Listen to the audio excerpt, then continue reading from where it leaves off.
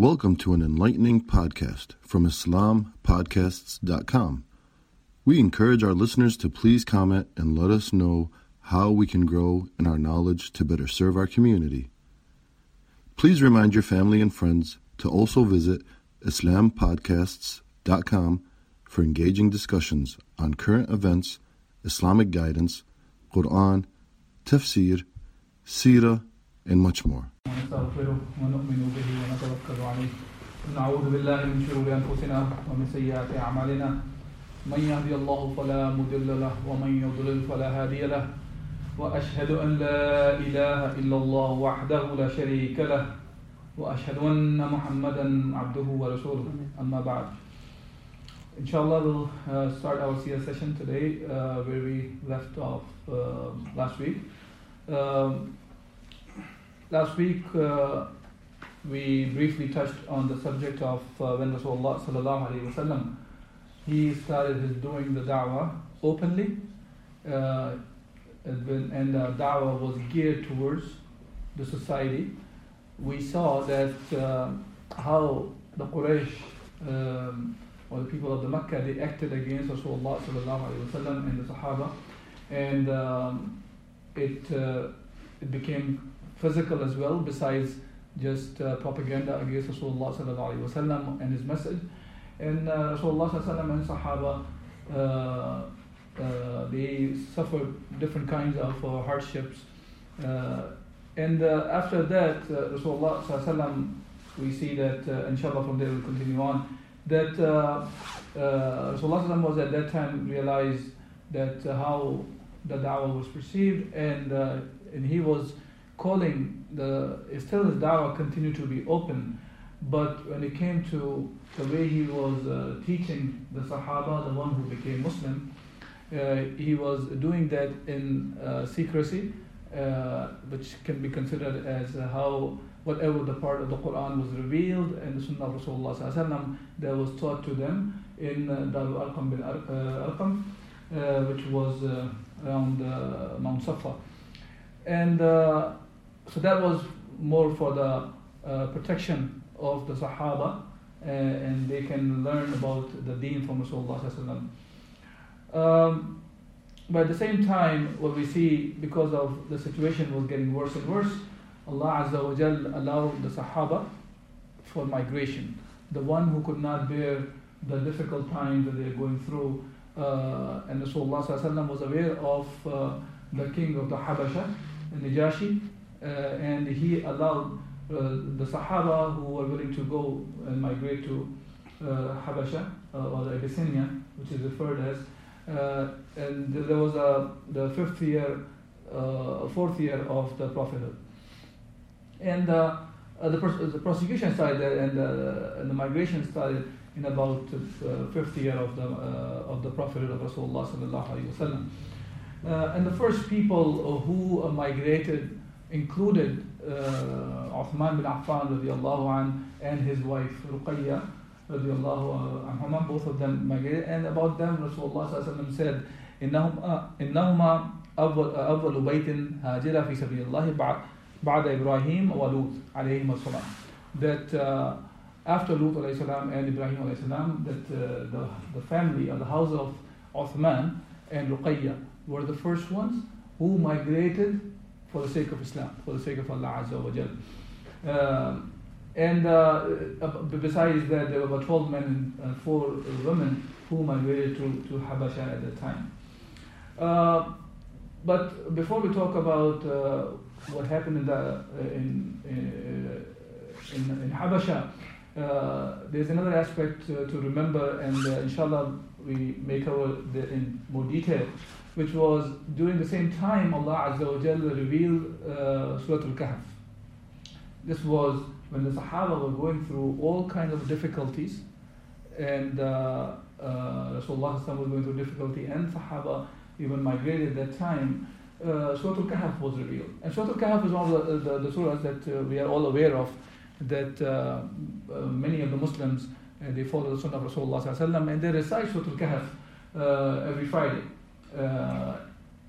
So the reason I want to just touch a little bit about that in regards to the migration of the Sahaba and the condition of the Muslims at that time and the revelation of that surah specifically at that time is important, because there were 3 stories which are mentioned in Surah Al-Kahf, and if you recite them, we were aware of them. One is about the story of Ashab al-Kahf, right? These were the Sahaba, these were the Muslims who went away from the persecution and the torture and the hardship that they're going through, which shows that if you end up in a hot spot where you cannot protect your deen and it becomes very difficult to practice your deen, then you go away from the hot spot. And we can see the very similar thing about those Sahaba who migrated from Mecca to Habasha, so they can continue to worship Allah subhanahu wa ta'ala and to avoid the difficulties until Allah subhanahu wa ta'ala ease the situation and make Islam established where they can go and practice the deen properly.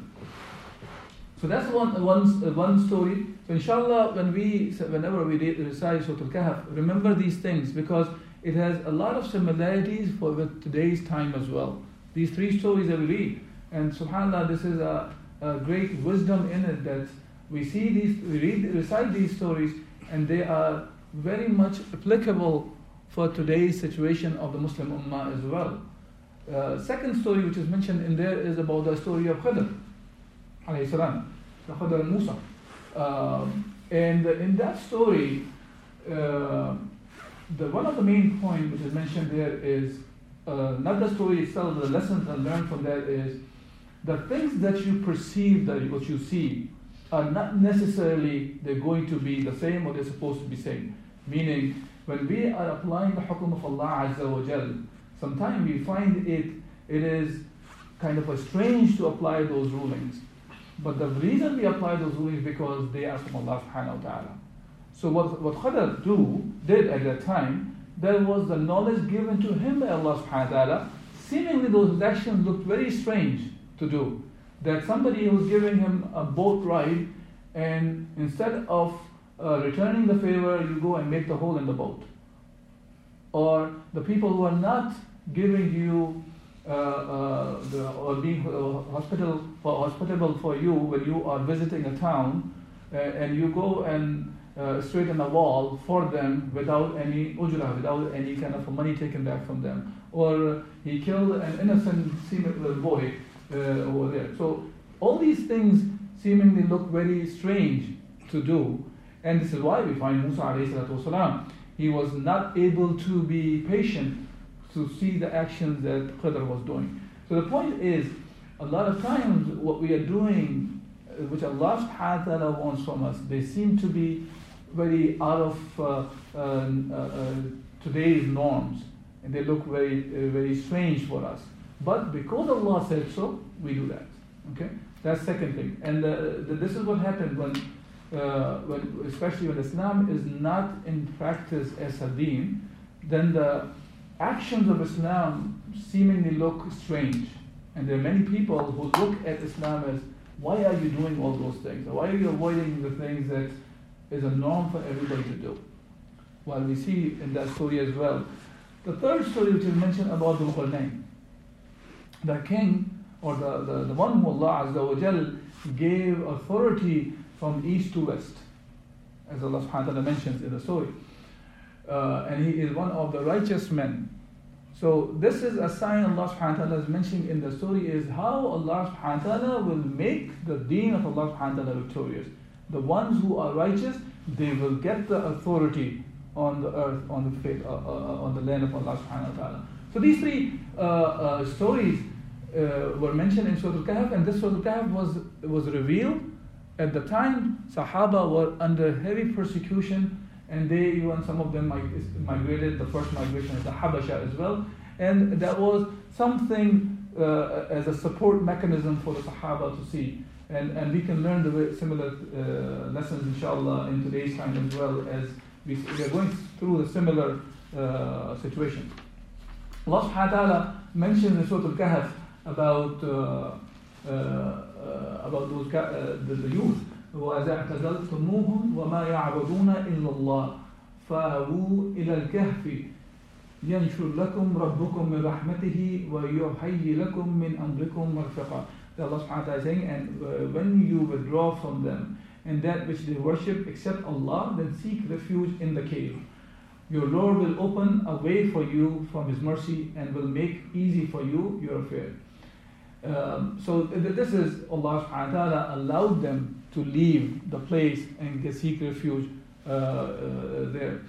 And similarly, Allah subhanahu wa ta'ala during the same time revealed the ayat of Surah Al-Zumar that shows very clearly that it was allowed for the Muslims to migrate. Allah subhanahu wa ta'ala said, قُلْ يَا عِبَادِ الَّذِي آمَنُوا اتَّقُوا رَبَّكُمْ لِلَّذِينَ أَحْسَنُوا فِي هَذِهِ الدُّنْيا حَسَنَةً وَأَرْضُ اللَّهِ وَاسِعَةٌ إِنَّمَا يُوَفَّى الصَّابِرُونَ أَجْرَهُمْ بِغَيْرِ حِسَابٍ. Allah Azza wa Jal is saying in meaning, good is the reward for those who do good in this world, and Allah's earth is spacious. So if you cannot worship Allah at a place, then go to another.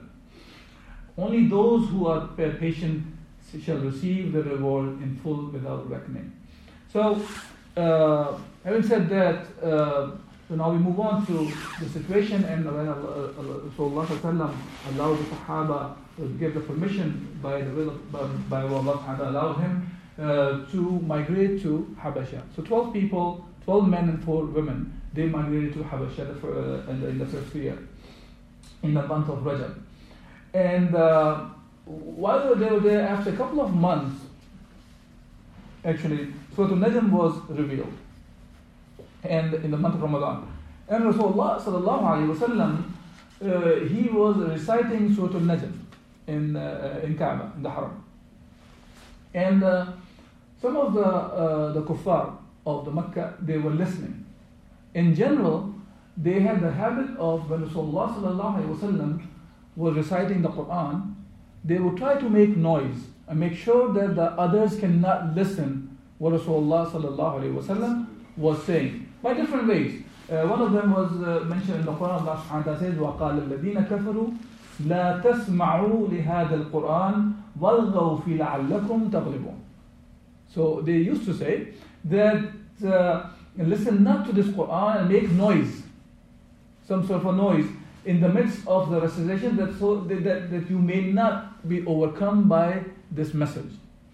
Now, when Surah Al-Najm Rasulullah sallallahu alaihi wasallam was reciting, they were, if you want to use the word, mesmerized by when they listened to the Quran. It was out of a sudden they started listening, and while they were listening, and because don't forget that part of it, that the Quran was in their language, and they really were impacted by the Quran. And when the ayat sajda of Surah Al-Najm was reached, so they understood what's supposed to be done as the ayat of sajda. So they prostrated as in a normal manner, that this is what was supposed to be done. So they prostrated along with the Muslims and Rasulullah sallallahu alaihi wasallam.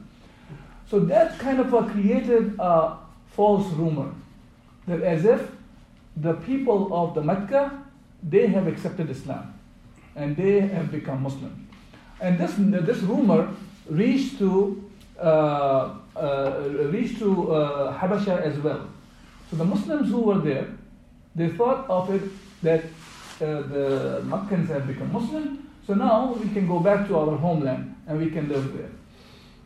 So now, when they were very close to the Mecca, they found out that it was a rumor. It was not the true news. So some of them, they returned back, while the others, they sneaked into the Mecca, and they sneaked in a way with some sort of a support from the people of the Mecca.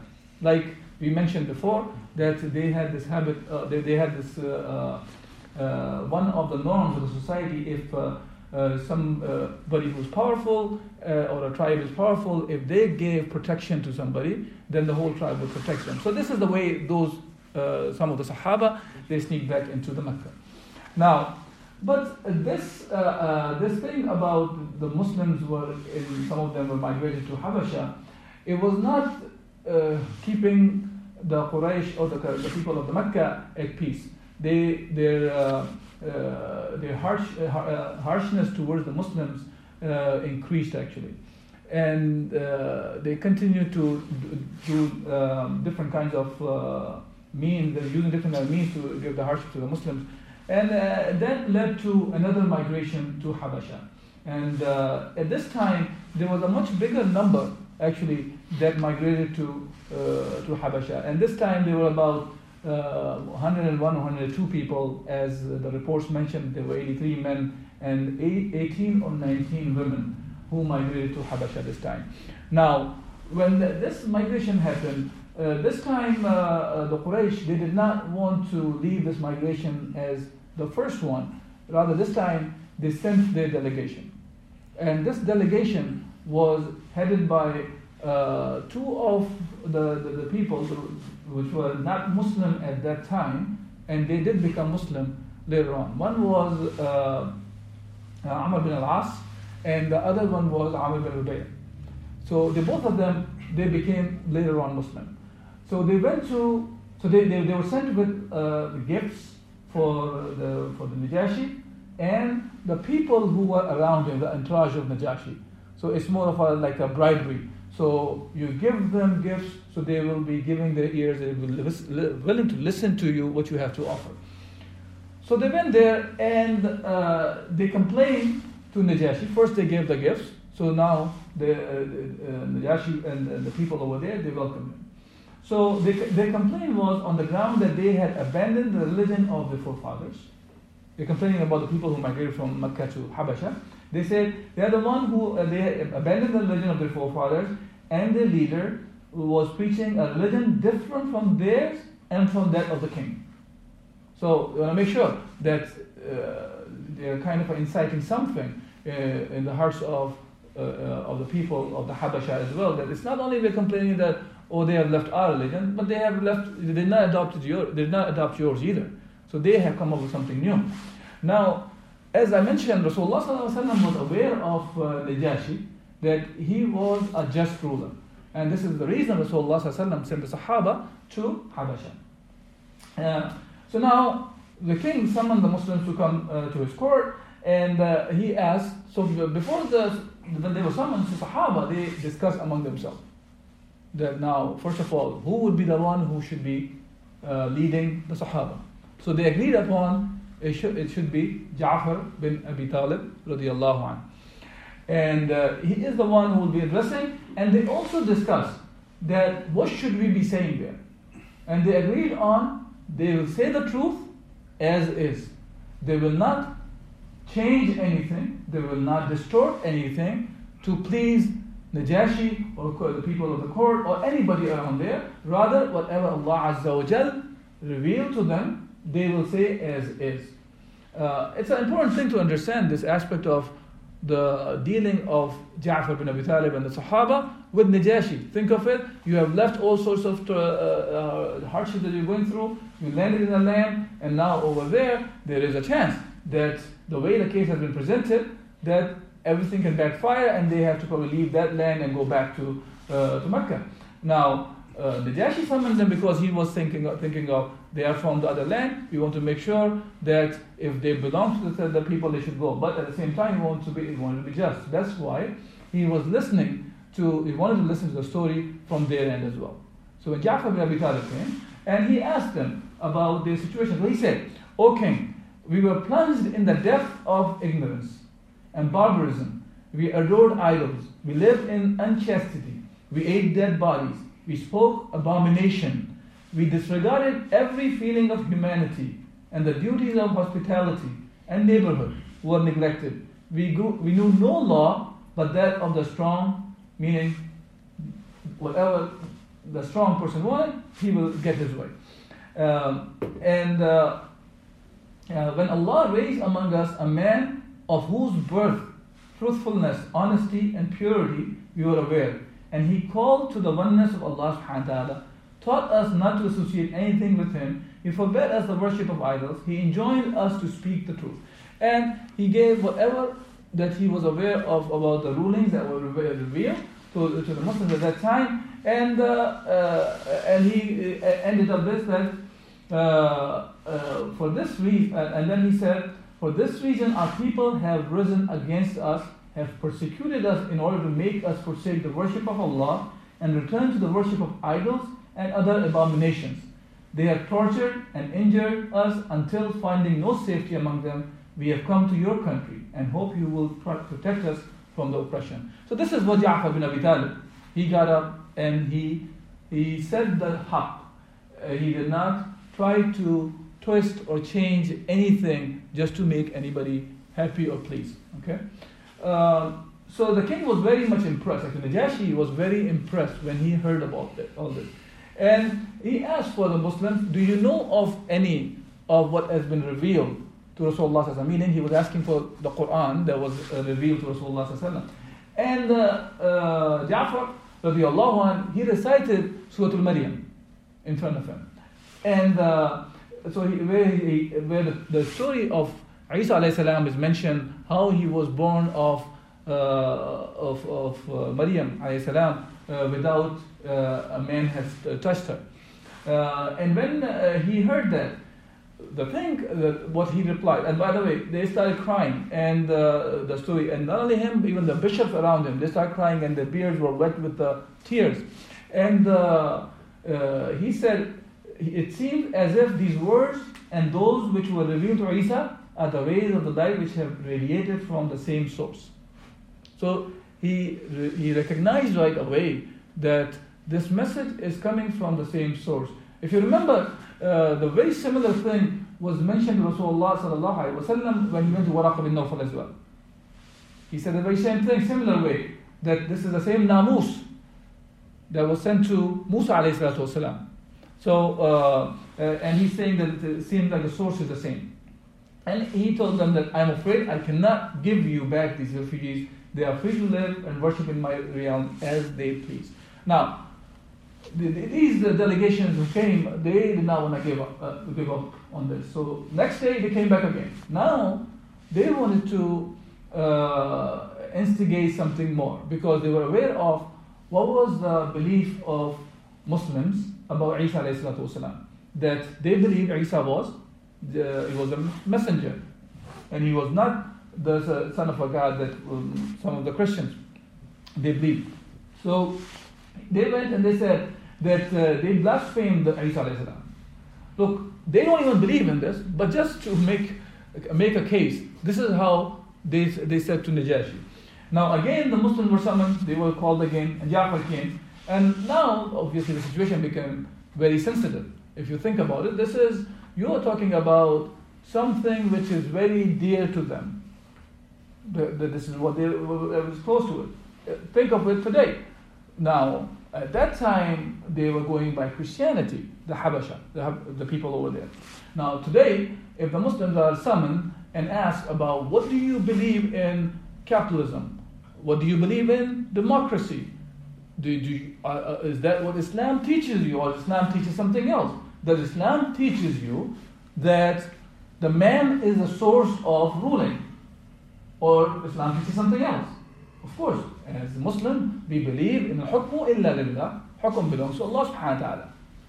So this is important to understand, to relate the reality of that time and today's time, because when the reality we are living in, we have to know what Allah subhanahu wa ta'ala wants from us to speak, right? So we have to say the truth, no matter what the situation is.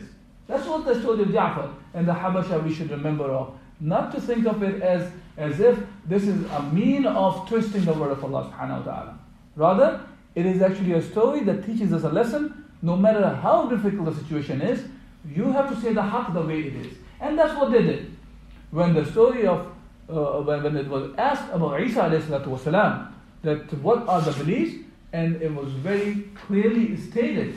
And when he mentioned about that, again, the Najashi, he was, his response at once, he remarked, even so, do we believe, blessed to be you and blessed to your master, then turning to the frowning envoy, because he said, he accepted what they were saying, but what the bishops and all the people around them, who were, if you think about it, the way it was dealt with, they were fed with the gifts. They were given gifts. That's one thing. Plus, it was touching some of very dear to them, the belief system that they were carrying. And the Muslims went ahead and they said the truth. And Najashi actually accepted, and he said that he will not care about how they feel. And he said that you may fret and fume as you like, but Jesus is nothing more than what Ja'far has said about him. This is what Najashi's response was. And he goes, and he assured the Muslims of full protection and returned the envoys of Quraysh and gift. And not only that, he gave the gifts back also, because he did not want to take any kind of a bribery or any kind of things from the people who were there for an unjust cause. And there is a whole story about this as well, because he said that Allah had gave him the power without any bribery. And there's a whole story of him, how he became the king when his father was killed and uncle was involved. This is a side story, and inshallah, if any of you are interested, I can point out to you where you can read more information about that. But he returned everything. Now, in this, so Muslims, many of the Muslims were migrated to Habasha, and they were at peace at least for the time being. But the situation in while this whole migration things were happening, there are a couple of other things also happened, which are very important for the, if you want to call it, a kind of a turning point in the da'wah of Islam, which was two big personalities who entered into the fold of Islam. One was Hamza, radiallahu anh, the uncle of Rasulullah sallallahu alaihi wasallam, and second personality who became Muslim 3 days after Hamza became Muslim was Umar ibn Khattab radiallahu anh. Now, this was actually during the time the migration was happening. So I'm just going a little bit, I'm taking a few steps back and talking about during that time when the Muslims were migrating to Habasha. So one of the time what happened was when all this hardship the Muslims were going through and they were oppressed, Hamza became Muslim, but he became Muslim in a very interesting manner. Rasulullah ﷺ was sitting by Mount Safa, and he was sitting there. Abu Jahl passed by, and Abu Jahl, as according to his nature, he started cursing at Rasulullah ﷺ and saying bad things to Rasulullah ﷺ, and Rasulullah ﷺ continued to avoid him. He did not reply back to him. So at that point, Abu Jahl got more angry, and he threw a stone at Rasulullah ﷺ, and that broke the head of Rasulullah ﷺ, and he started bleeding. And one of the female slaves, Abdullah bin Juda'an, she was watching the whole story. And when Hamza radiallahu anhu, the uncle of Rasulullah ﷺ, he was coming back from one of his hunting trips, and he had his bow and arrow in his hand. He was coming back. She went to him, and she was a free slave of Abdullah bin Juda'an, by the way. So she went to him, and she told what happened to Rasulullah sallallahu alaihi wasallam. And by the way, after Abu Jahl hit Rasulullah sallallahu alaihi wasallam, he went to the Kaaba, and he sat there with his friends. So when Hamza found out from this slave girl, she was. So actually, I read two different reports. One says she was a slave girl, belonged to Abdullah bin Juda'an, and another says she was a free slave. But whichever way. So she went to Hamza, and she mentioned what happened to Rasulullah sallallahu alaihi wasallam. Hamza, he got furious, because at the end of the day, that was his nephew. And as we have discussed before, there was a part of the culture at that time to protect your family members, protect your pride. And that was his nephew, son of his brother. So he went directly to Abu Jahl, and he struck Abu Jahl with his bow. Now, the people who was from the tribe of Abu Jahl, right away they got up, and they wanted to go and attack Hamza, while the family of the people from Abd Manaf, they got up and they wanted to protect. But from Bani Abd Manaf, they want to protect Hamza. Now, when the situation was getting heated up, right away Abu Jahl actually, he intervened. And he said that what Hamza did, he has the right to it. He mentioned that he is the one who did the wrong when he struck Rasulullah sallallahu alaihi wasallam. But at that time, when Hamza struck him, not only he struck him with his bow violently, but he said, "You have been abusing Muhammad sallallahu alaihi wasallam. I too follow his religion and profess what he preaches." So out of the anger, he said these words, that he is also the follower of the same deen, same religion of Rasulullah sallallahu alaihi wasallam. Now, he said all those things out of anger at that time. He was not into it. But Allah subhanahu wa ta'ala made the way in his heart, and the deen entered in his heart, and he became a true believer. And not only a true believer, but actually one of the biggest defenders of Islam and the Muslims at that time. Okay? So that was one of the biggest event that happened that turned Islam, the situation of the Muslims. Now, the other thing was of the Umar ibn Khattab radiallahu anhu. Now, Umar ibn Khattab, he was actually, and this is like the beginning, before he became a Muslim, while Muslims were migrating to Habasha, so he met some of the women, and they were part of the migration, they were going to travel. And one of the women, whose name was Abdullah bint Hantama, and she said that when we were traveling and going to Habasha, Umar came. And Umar, we are aware of that he was one of the staunch enemies of Muslims. He used to, one of the stories mentioned that he was torturing a female slave. And so much he was beating her up that he got tired of beating her up. So he was taking a rest so he can go back and beat her up again. So Abu Bakr Siddiq radiallahu anhu was passing by, and he is the one, when he saw the situation, he bought the female slave and he freed him. Because she was a Muslim, that's why Umar was beating her up. So this is the kind of a mentality he had. And the one reason was he was into protecting the religion that he was following. So he was very much into the tribal norms, whether it comes to worshipping the idols or taking care of the pilgrimage, and all those things. He was too much into it, and this is why he saw Islam is something that is against all the cultural things that the Quraysh was involved in. So when he was passing by Abdullah bint Hantama, and he asked, "Are you leaving?" So Abdullah.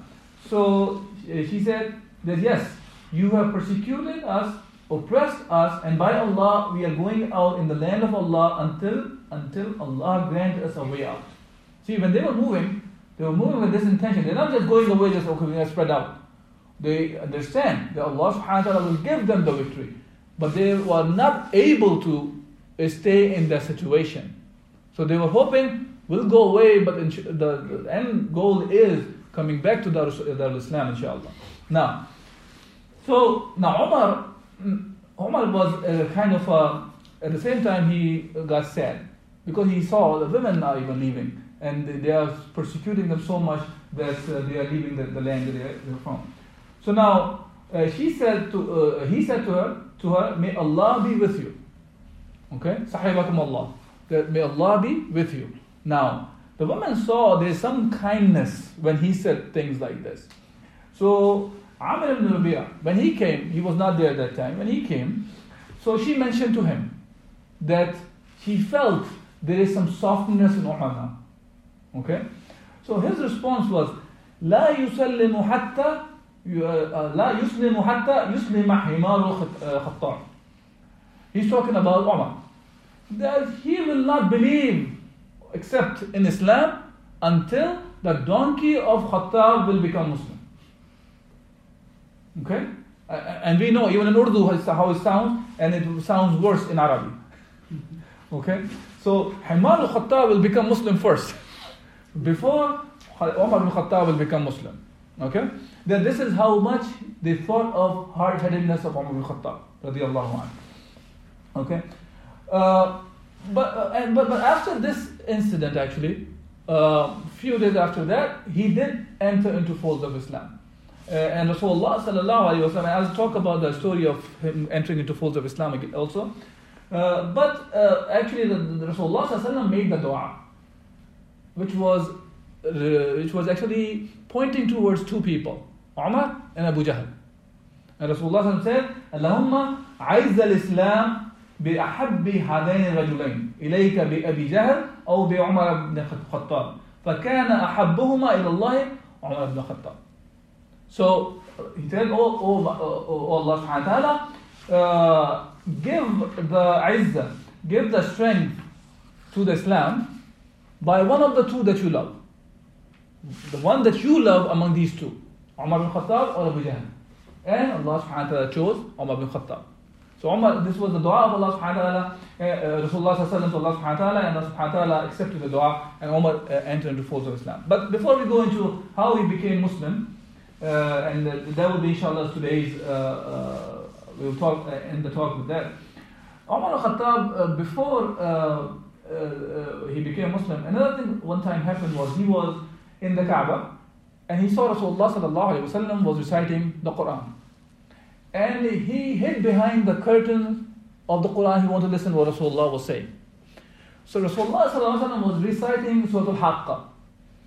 And subhanAllah, the impact of Surah Al-Haqqa, the Quran, on him was appearing at that time. And he's in his head, when he was listening, he felt like that probably it is a sha'ir. It is from the sha'ir. This is the qawl of the sha'ir. It's a poetry. And right away, the next ayah that Rasulullah sallallahu alaihi wasallam was reciting in Surah Al-Haqqa was وَمَا هُوَ بِقَوْلِ شَعِرٍ قَلِيلًا مَا تُؤْمِنُونَ. That it is not the word of the poet. And he does not know. Rasulullah sallallahu alaihi wasallam doesn't know Umar al-Khattab is behind the curtain. Allah has revealed the ayat in that way. And he's thinking in his heart, and Rasulullah sallallahu alaihi wasallam is reciting the next ayah. Then he goes, oh, probably it is the word of a kahin. It is something from a kahin. The next ayah says, وَمَا بِقَوْلِ كَاهِنٍ قَلِيلًا مَا تَذَكَّرُونَ. That nor the word of a soothsayer, of a kahin either, little do you remember. See, so, and then to the end of Surah Al-Haqqa, he listened, and he mentioned that at that time, the Islam entered his heart, when he was listening to the Quran. But he continued to be the way he was, but there's something happened to him at that time. And then when Quraysh, they were discussing about Rasulullah sallallahu alaihi wasallam to kill Rasulullah, they were plotting. And Umar right away, as the way he was in Jahiliyyah, right away he said, he will go and do it. And Quraysh agreed, yeah, you will do it. Because they know of Umar. So he took the sword and he started looking for Rasulullah sallallahu alaihi wasallam. And remember, in the beginning we were talking about Rasulullah sallallahu alaihi wasallam used to teach the Sahaba in Darul Arqam bin Arqam, which is by Mount Safa. So he did not know, he was looking. And on his way, he had a sword in his hand and is going on the way. And he happened to meet one of his cousins, Nu'aym.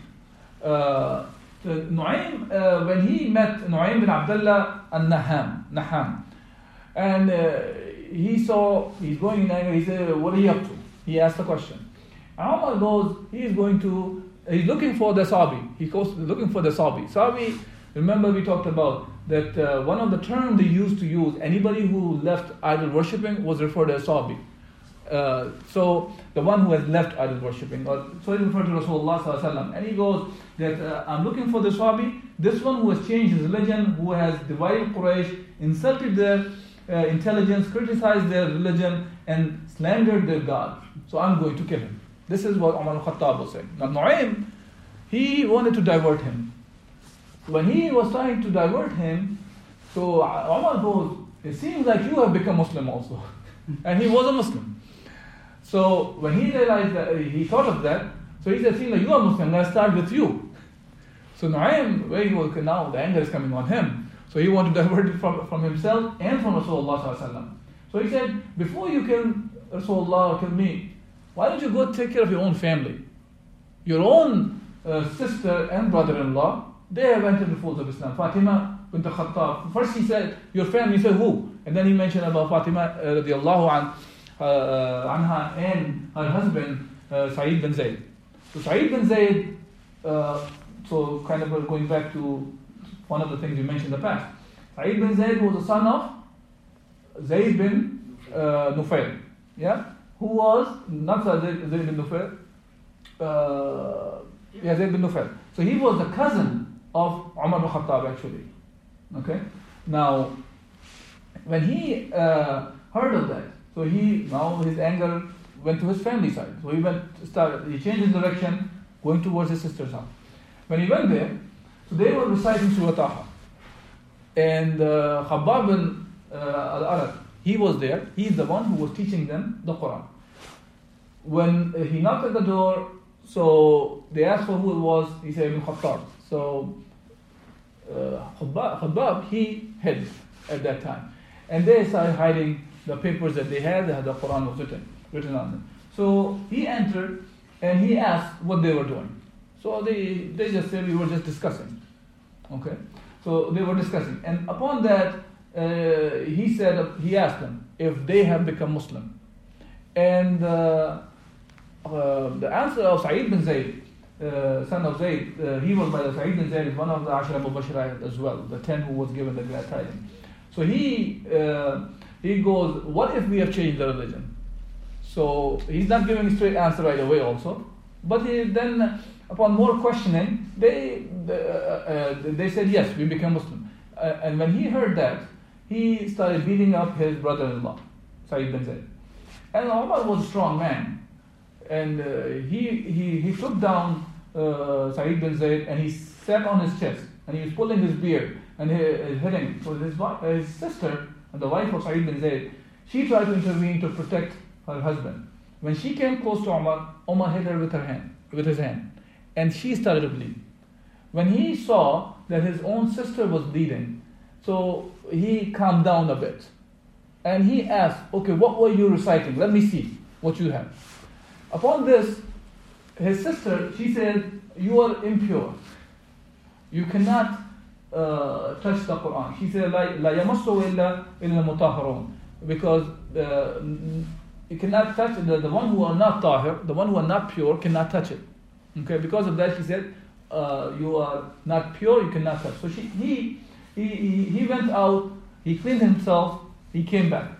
Now, with this promise that he will return it back, the papers of the Quran, he will not do anything to it. They gave the papers that had Surah Taha written on, that says, Taha ma anzalna alayka al-Quran litashqa. That Taha, we have not sent down to you Quran that you be distressed. Illa tadhkiratan liman yakhsha.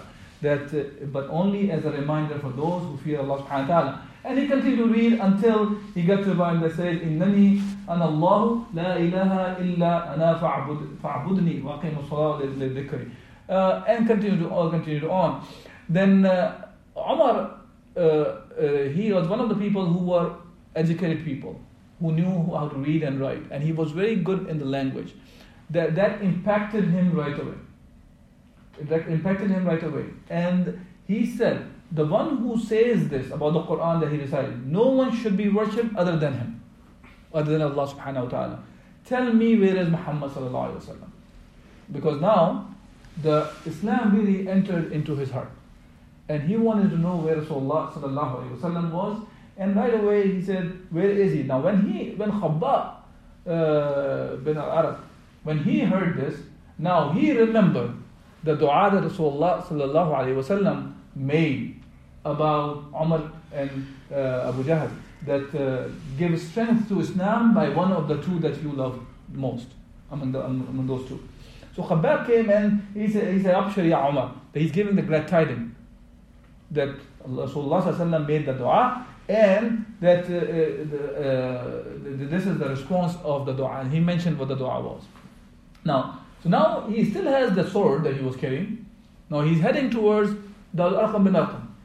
He goes there, and when he went there, Sahaba, they saw Umar bin Khattab through the door, cracks of the door, and they saw Umar bin Khattab. And now nobody had the strength to go and open the door, because they all aware of how Umar al-Khattab was.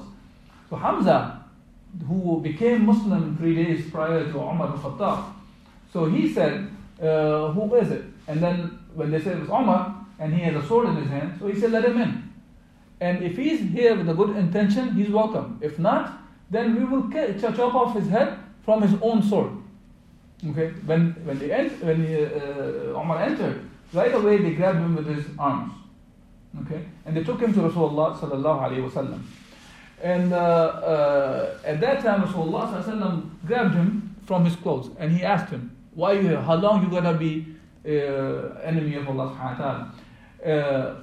The words were somewhat like that. And upon which Umar ibn Khattab's response was, he's here to accept the deen of Allah subhanahu wa ta'ala. And he said, "O Messenger of Allah, I have come believing in Allah and His Messenger and in that which you have brought to us from Allah subhanahu wa ta'ala." So Rasulullah said Allahu Akbar, and all the companions, the Sahaba, they said that Allahu Akbar, and the valley of the Safa over there, that was echoed with the Allahu Akbar. Now, when Umar became Muslim, one of the things that he right away asked Rasulullah, aren't we on the haqq? Aren't we on the truth? And he said, are we not following the truth, whatever we live or die? Rasulullah said, yes, indeed. By the one in whose hand is my soul, you are following the truth. So, whether you live or die. He said, so why should we hide? By the one who sent you with the truth, you should go out and preach openly, basically. So now, let's take a pause here and think about it. Umar al-Khattab here was on his way to kill Rasulullah sallallahu alaihi wasallam. And now just the Iman has entered in his heart. He has just accepted Islam. He's not waiting now that I have to go and learn. He may not even know how to pray yet. He's not saying any of those things. And now he wants to go willingly, right away, and tell people about Islam to the rest of people as well, right? Nowadays, a lot of time we get into this mentality of, I cannot talk about Islam until I have to learn many, many years and then we'll talk about Islam. Look, the idea is, even if we know, the hadith of Rasulullah talks about this, even if you know one ayah, preach. Take it to the others. Right? So it's not the idea, it's not that you talk about you don't know anything about. Whatever we are aware of, we have to convey to the others. Okay? And as far as the knowledge goes, it will continue to come. Right? There's no time until even we die, we will be able to say we know everything. Many of us here, mashallah, we are getting older and older, we are aware of it, right? Until we die, we will still be learning. And every day, we probably hear the very same story, and we realize, I did not look at that story from this angle. Yeah? Even Umar al-Khattab's story, this one. Think of it. That right away, he wanted to go out and take this message to the rest. And Rasulullah, he made the 2 rows. One headed by Umar, one headed by Hamza. And they made the tawaf of the Kaaba with them and proclaiming their belief in Allah subhanahu wa ta'ala like that. Okay? Now, when Umar became Muslim, one of the things he started doing, so he was, as we know of, as he was tough against Islam, when he became a Muslim, he became tougher against the kufr. First thing he did, he wanted to find out who should he tell that he became Muslim. He went to Abu Jahl's house. And Abu Jahl was his uncle, his khal, meaning his mom's brother. He went to him, knocked at his door, and he started saying, I changed my religion. I became... So he said, no, you don't do that. He said, no, I did. He said, don't do that. He said 3 times. And he said, no, I did. And then he slammed the door on the face of Umar al-Khattab. Now he went to looking for another leader, so he can go and tell him. And he went and did the same thing. Similar response he got. So now, somebody told him, it seems like you want to tell everybody that you have become Muslim. Okay? So if you really want to do that, instead of going one by one, he said, okay, there's a guy, if you tell him, okay, his name was Jamil, and if you tell him, he will, you can think of it as a CNN or a Fox News. that he was spread out everywhere. And he went to Jamil. And he said, just go and say a law in front of him. You don't even have to say directly to him. And he went to him and he said to him. He did not even said nothing. He got up and he went directly into Kaaba and started screaming top of his lung that Umar has accepted Islam. So he's the one who's telling everybody. Now, he left the religion. Okay? So he left the religion. Umar said, no, I have accepted Islam. I have accepted Islam. So now, he's making sure it's correct. So now, when the people, all of them, they heard, they started beating him up. And this is what Ibn Umar mentioned in the story. And they start beating him up to a point that Umar is fighting back. Until he could not fight back and they're still beating him up. So one of the old men came by and he said that, do you think if you kill this man, then his tribe, Bani Adi, will leave you alone? And he said, let him go. And because of that guy, they left Umar ibn Khattab. And Ibn Umar, Abdullah ibn Umar, he asked Umar ibn Khattab, who was that old man? May Allah give him Jaza'ul Khair. This is how he said. And the response of Umar was interesting. He said, it was Ash bin Wa'il, and may Allah does not give him Jaza'ul Khair. Later on he mentioned, because he was a kafir. Okay? So, and he was dead.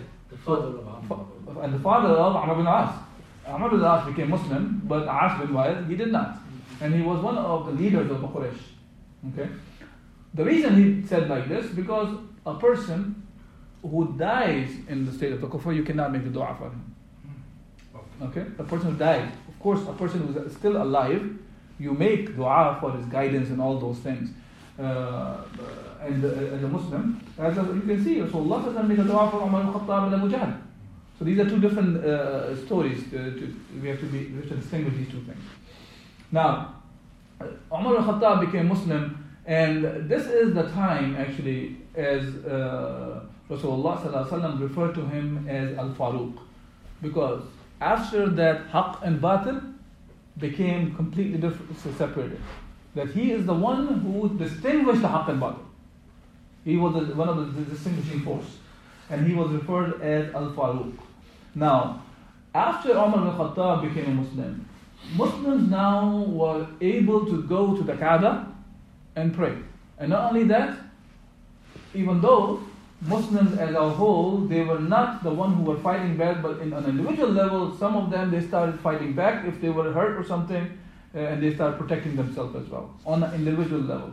But Rasulullah ﷺ was not the one who was ganging them up against as a movement or something, who was taking arms or something against the Quraysh at that time. Okay? So we'll stop here. Inshallah, if there is any questions or comments about the subject that's covered, I'll try to answer. And otherwise, we'll continue, inshallah. Thank you for listening to this podcast. Podcasts on current events, Islamic guidance, Quran tafsir, and seerah are available at islampodcasts.com, as well as on iTunes. Rate, review, and comment, and let us know how we can grow in our knowledge to better serve our community. Please subscribe, share, and tell a friend about islampodcasts.com.